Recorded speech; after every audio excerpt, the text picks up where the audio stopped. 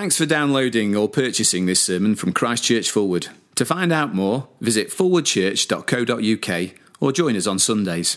Jesus spoke to them again in parables, saying, "The kingdom of heaven is like a king who prepared a wedding banquet for his son. He sent his servants to those who had been invited to the banquet to tell them to come, but they refused to come. Then he sent some servants and said, 'Tell those that have been invited that I have prepared my dinner. My oxen and fattened cattle have been slaughtered, and everything is ready. Come to the wedding banquet.' But they paid no attention and went off, one to his field, another to his business.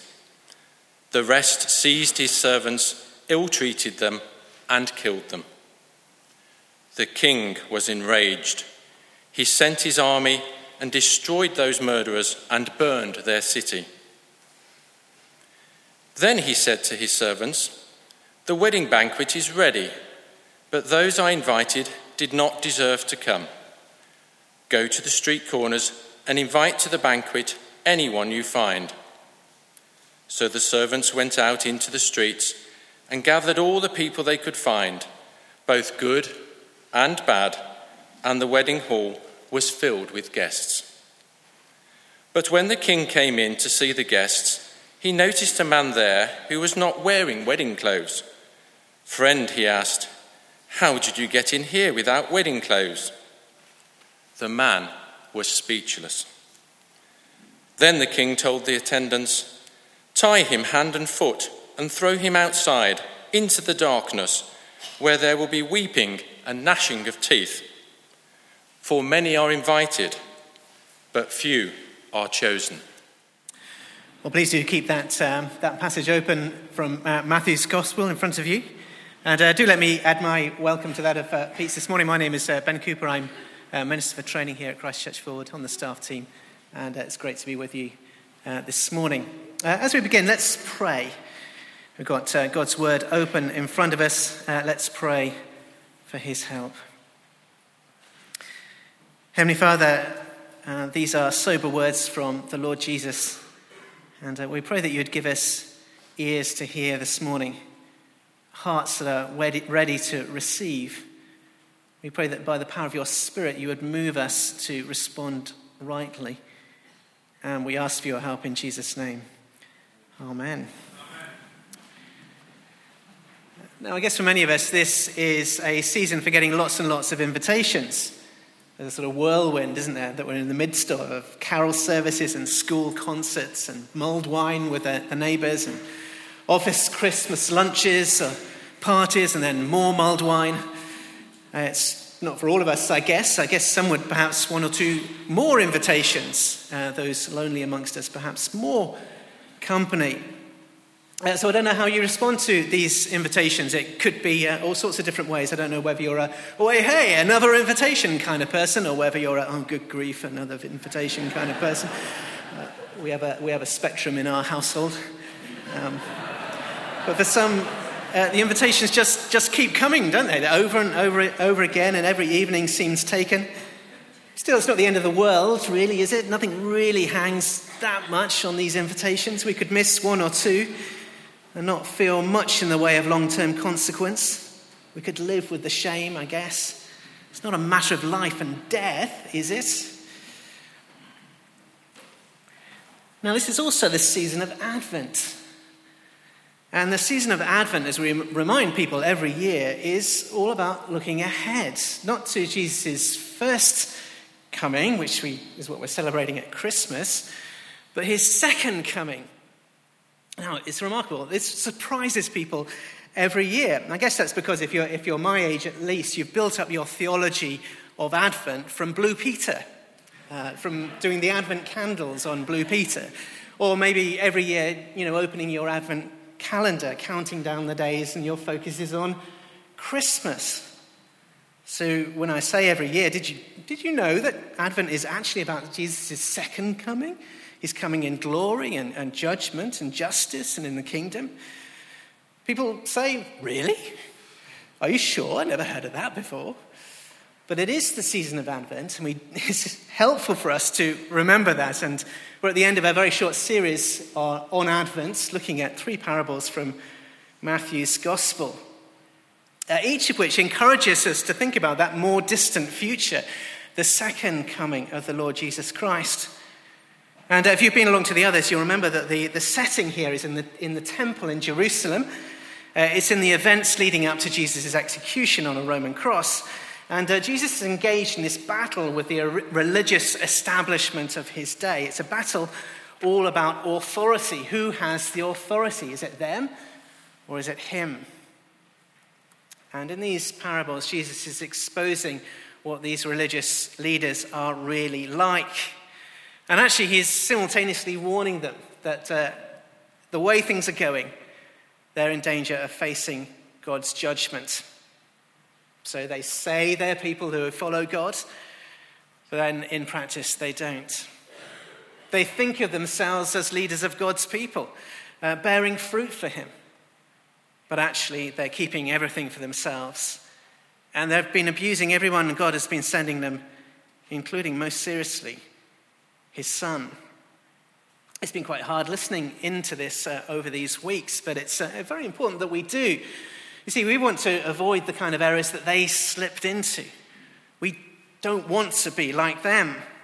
And we should also want to see how we, as people now in the 21st century, fit into the stories that Jesus has been telling and to the real history that he's been referring to. And we're going to find help with both those things, avoiding the mistakes, seeing how we fit also in this final parable in Matthew 22, the parable of the wedding banquet. And you'll notice it is very much a parable about invitations. That's the basic purpose of this parable, I guess, isn't it? Jesus wants us to accept a very, very important invitation and to do so properly. But it's also a parable about Advent. That is, it's a parable about the end of history as we know it.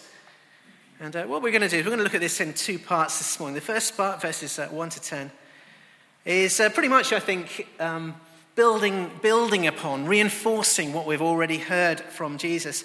And this time what Jesus is doing, he's likening these religious leaders to people who've received an invitation to the most important event in their lives, but bizarrely they are refusing to come.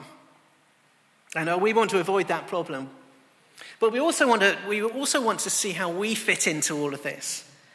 And as we come to that, there's going to be a second part to this parable. Final few verses. A quite difficult and quite shocking twist in the final few verses. But let's begin by covering the part of the parable that should now be kind of fairly familiar ground. There are, I guess, some invitations that we can turn down, but some we really shouldn't. Jesus says to the people in the temple, and he says it to us this morning as well, whatever you do, don't refuse an invitation from your God. Don't refuse an invitation from your God. Jesus says, verse 2, the kingdom of heavens is like a king who prepared a wedding banquet for his son. And this is how the story goes. The son is getting married. It's a big event. It's a big event today, I guess, isn't it? When royalty gets married, everything stops. Everyone watches. Much more so in the ancient world, because a royal marriage would be politically important as well, wouldn't it? It would be shaping the future. So this is big news. This is a big event. There isn't a bigger event in this kingdom. It's much more than just a social event. And we can see here, verse 3, that prior invitations have already been sent out to all the important people who are expected to be there. And now the king sends out his servants to tell them to come. It's ready. But look at the end of verse 3. They refused to come. Now, if you've been back there in the temple listening to Jesus say this parable for the very first time, engaging with this story, that would absolutely have caught you short. What do you mean they refused? They can't refuse. It's impossible. There must be some mistake.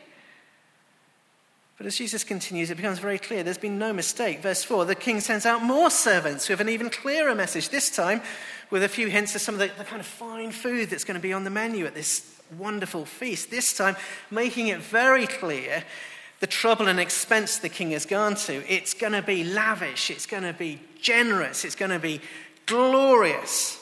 And now we're thinking, surely they couldn't refuse this. Surely they wouldn't risk dishonoring the king by refusing again. But refusing again is exactly what they do. Let me read from verse 5. But they paid no attention and went off, one to his field, another to his business. I guess it's a bit like saying to the king, I like a good feast as much as the next person, but sorry, I don't like you. But it gets worse, verse 6. The rest seized his servants, ill-treated them, and killed them. It's getting bizarre, isn't it? Why would you mistreat a messenger? Why would you kill them? Why would anyone do that? So if we're following the story so far, we're really not too surprised, verse 7, that the king is enraged. That seems a perfectly reasonable and just reaction, doesn't it? And we're not at all surprised when he sends his servants out to gather a completely different group of people to fill the wedding hall, to fill the feast. Reading this today, though, I suspect we may not quite grasp the seriousness of this. Jesus was speaking into a culture when the shame and dishonor of rejecting an invitation like this one would have been very, very obvious. I guess there are cultures like that around in the world today as well, perhaps less so in ours. We can sort of feel it to a certain extent, but may struggle to engage with it in quite the same way. So let me try and tell the story with using slightly different imagery. Imagine you're an employee in a small but successful family firm. One day you receive a personal invitation from the owner himself to a very, very important event coming up.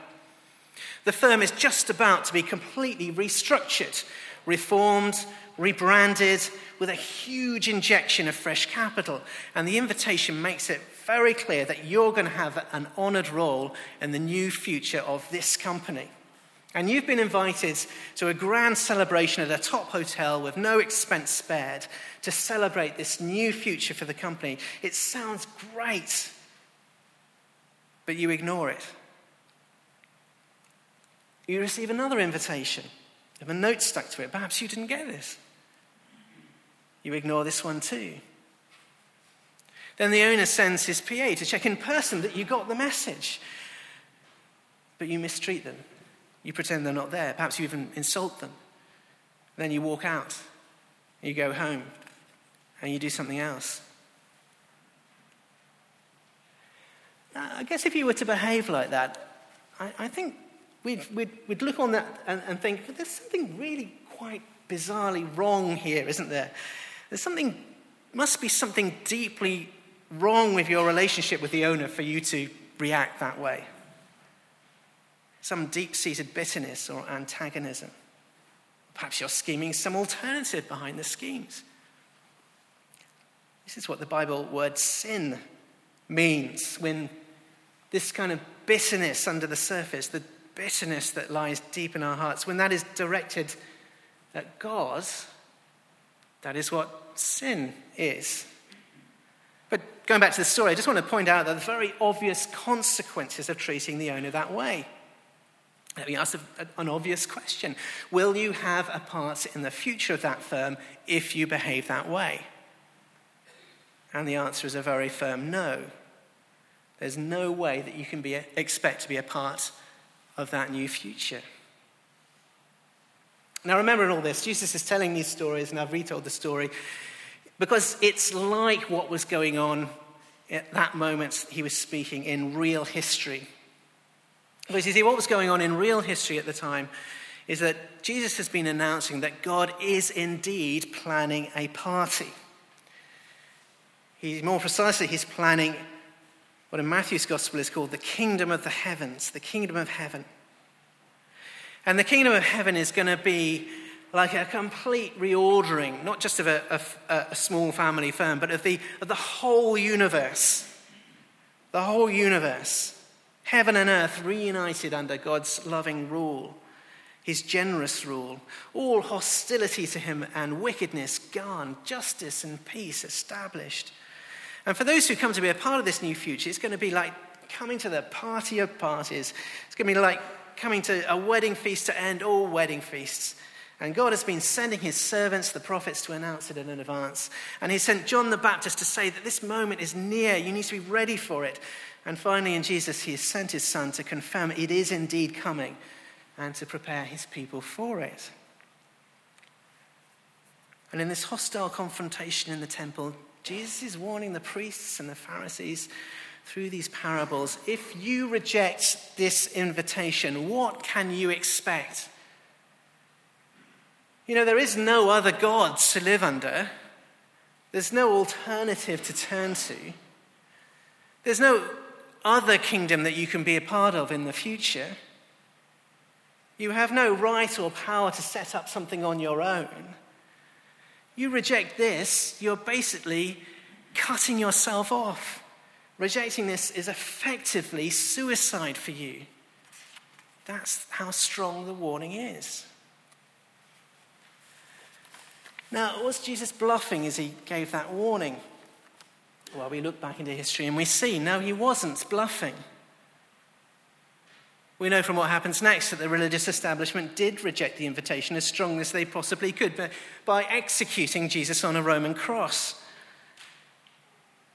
But even as Jesus died, their temple was rendered empty and useless, the main curtain torn in two from top to bottom. 40 years later, the building was fatally damaged by the Romans. 65 years after that, it was flattened completely and Jerusalem with it. Look at verse 7 here again. The king was enraged. He sent his army and destroyed those murderers and burned their city. No, it would seem he was not bluffing. Now, let me tell you an interesting fact. Did you know that the lifetime probability of winning the lottery, and this is if you play every week for the rest of your life, is about the same as the lifetime probability of dying in an asteroid impact? I wonder if you knew it's so unlikely that you're going to win, that if you buy a ticket, you're more likely to die before the draw is taken than win the jackpot. It's extraordinary, isn't it? That basically with the lottery, there is effectively no chance of winning. No chance of winning. And yet 32 million people play the lottery every week in the United Kingdom. Extraordinary thing. Think about this. How many also think that what Jesus says here about the future might just be true? Might therefore be worth investigating? Well, just from the numbers, there's relatively few, it would seem. What does that mean? People are treating what Jesus says here, people are treating what Jesus has warned about as less likely than winning the lottery. Less likely than death by asteroid. Effectively impossible. Or to put it another way, most of our society, most of the people around us, maybe us too, to an extent, think that Jesus was bluffing when he said the kingdom of heaven is near. When he said, come to me, get ready, accept the invitation. In fact, we're so sure none of those things are true that many of us hardly give it a moment's thought. Now, if that seems slightly foolish and inconsistent to you, I'd agree.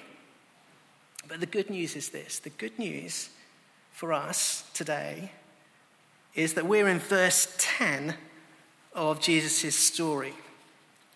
Let me read verse 10 to you. So the servants went out into the streets and gathered all the people they could find, both good and bad, and the wedding hall was filled with guests.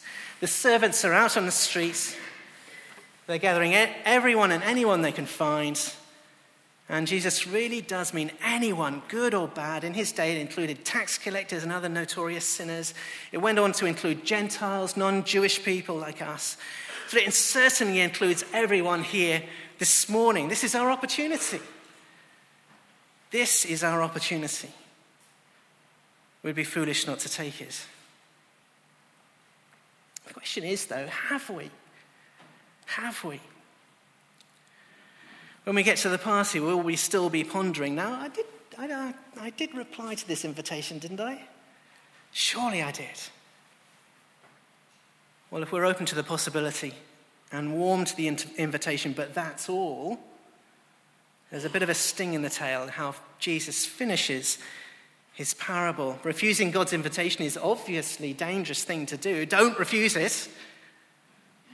But our second point this morning is also don't abuse it. Don't refuse it.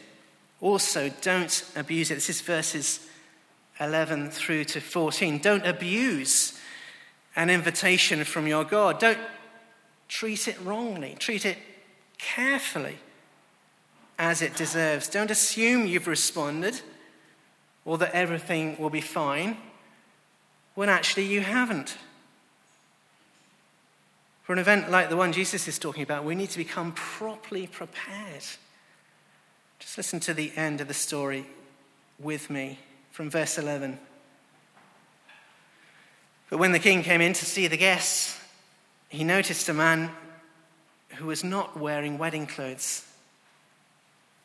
Friend, he asked, how did you get in here without wedding clothes? The man was speechless. Then the king told the attendants, tie him hand and foot and throw him outside into the darkness where there will be weeping and gnashing of teeth. For many are invited, but few are chosen. Now, this is both surprising and shocking, isn't it? And we're following just the level of the story. It's also, I guess, kind of outrageous. I mean, I guess dress codes are all very well. Some establishments might refuse you entry if you're wearing jeans or forget a jacket and a tie. But tying someone up and casting them into outer darkness, that's a pretty stiff dress code, isn't it? It does seem a little extreme. So we do need to move very quickly to the reality that Jesus has in mind as he's telling this story. What's this final scene? What's this final scene a picture of? Well, this is almost certainly a picture of the final judgment that'll take place when the kingdom of heaven ultimately comes. Verse 10, the servants of the king have been hard at work. They've been gathering all kinds of people from all kinds of places. In Jesus, this corresponds to Jesus' disciples going out into all the nations, making and gathering more disciples, gathering them up. And then verse 11, what has been promised happens. They're all gathered for the feast. And the king comes in and he looks around. And everyone falls under his penetrating gaze. And most people, it has to be said, look fabulous.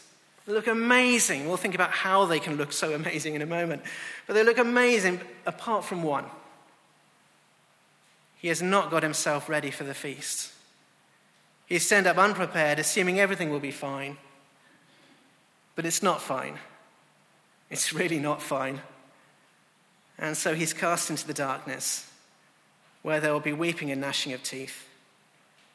Elsewhere, Jesus has used that phrase to talk about the separation on the last day, when the enemies of God are sent to a place of eternal anguish and loneliness and regret. So it's very important, isn't it? Very, very important this morning that we work out what it means to be prepared and rightly dressed on that day. Now, in the story, Jesus doesn't actually explicitly say. We have to sort of kind of work it out from the rest of Matthew's gospel. Now remember, this is a wedding feast, and it's a wedding feast for the king's son. And repeatedly in Matthew, we've seen that Jesus is the son come into the world like lights into the darkness. That's what we're remembering at Christmas, of course. That's what we've been thinking about in the carol services, light into the darkness. Why did he come? Why did he come? He came to prepare his people for this last day, to call them to come and take rest and refuge in him, to call them to follow him, to save them from their sins. It's the verse we began with this morning. How's he going to do that? How so? By dying for them, by taking the curse of death due to their sin upon himself, by being raised so they can share in his victory over death, so that even those of us whose righteous acts, as Isaiah says, amount to little more than filthy rags, even those of us like that can share in his glory. And the rags that we wear they're stripped away, so that, as Jesus says elsewhere, we can shine like the sun on that day. You see, what was happening as Jesus was speaking in the temple all that time ago, I guess there would have been some people just kind of assuming that they're going to be warmly welcomed by God when it comes to the kingdom. Warmly welcomed into his feast when the kingdom comes. They've listened to the first of Jesus' parables, the first two of them, the first part of this one, thinking, no, that doesn't apply to us. We're not making that mistake. Blessed is the one who will eat in the feast of the kingdom. We're definitely on the guest list. They might even have been mildly warm towards Jesus. Oh yeah, we like Jesus. We like Jesus, nice man. Good teacher. We like him. We definitely like him. But Jesus has already warned such people and will warn them again in this gospel that unless they fully entrust themselves to him, truly, wholeheartedly, desperately, he will say to them on that day the dreadful words, the worst words you could ever possibly hear. I'm sorry. I never knew you. Likewise today. There are many people around, of course, who feel warm towards Jesus. Many people who are open to the idea that what he said about the kingdom and about the future might just be true. And perhaps they even feel that they've got that possibility covered. They've taken out what they think is appropriate insurance for that event. Come to church occasionally. Speak warmly of Christianity, or parts of it at least. Nothing too radical, of course. That would be, unseemly. And so we do these things and we assume we're kind of covered. After all, I might say, if I do have to face the gaze of God one day, well, I'm not overtly wicked. In fact, I'm quite well liked, at least by some people. I'll blag my way in, I'm sure. I'll blag my way in. Maybe you're one of those people who've even thought about what you might say to God on that day. We'll take a look at verse 12 again with me and Jesus' warning. This is what the king said. How did you get in here without wedding clothes? And the man was speechless. You see, we can say what we like now, but on that day, we'll have nothing to say. No defense. No excuse. Not a word.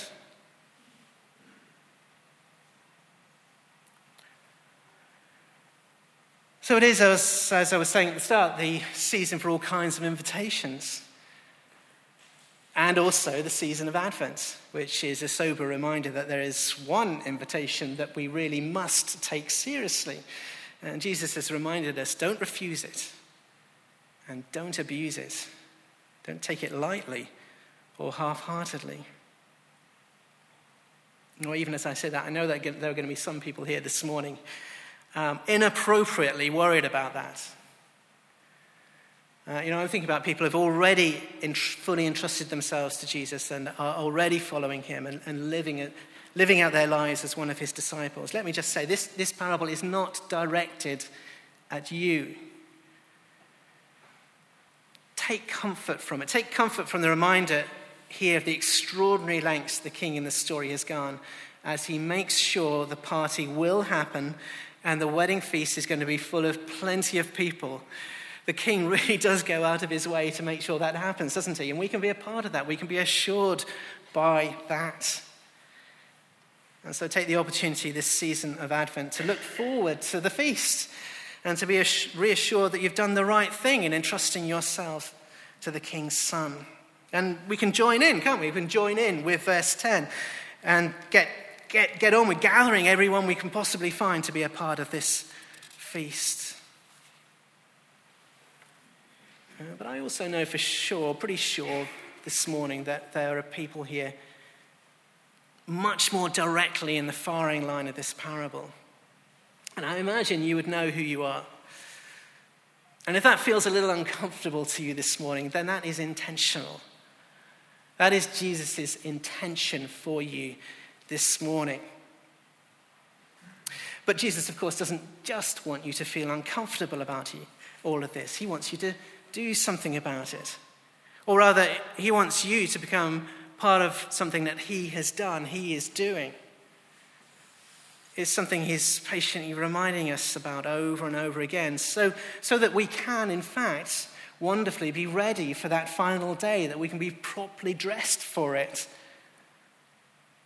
It's something we can be reminded about this very Christmas, and indeed every Christmas, because it is the Christmas message that Christ Jesus came into the world to save sinners, to get us ready for that day.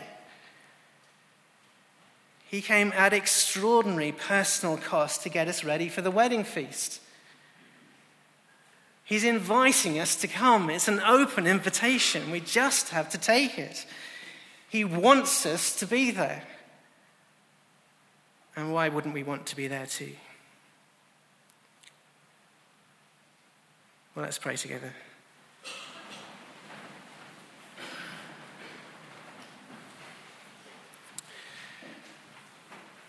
Our Heavenly Father, we thank you this morning through this very sobering parable for reminding us of the seriousness and foolishness of refusing such a great and important invitation. Lots of implications flowing from this, Father, but Lord, we especially pray for those amongst us this morning who just need to take the opportunity right now to seize hold of this invitation, to grasp onto the Lord Jesus, to depend upon him utterly, to give up everything they have for him, and therefore to be able to look forward to being there, clothed in his glory, his righteousness, on that fearful and yet wonderful day. Please have mercy, we pray this morning. In Jesus' name. Amen.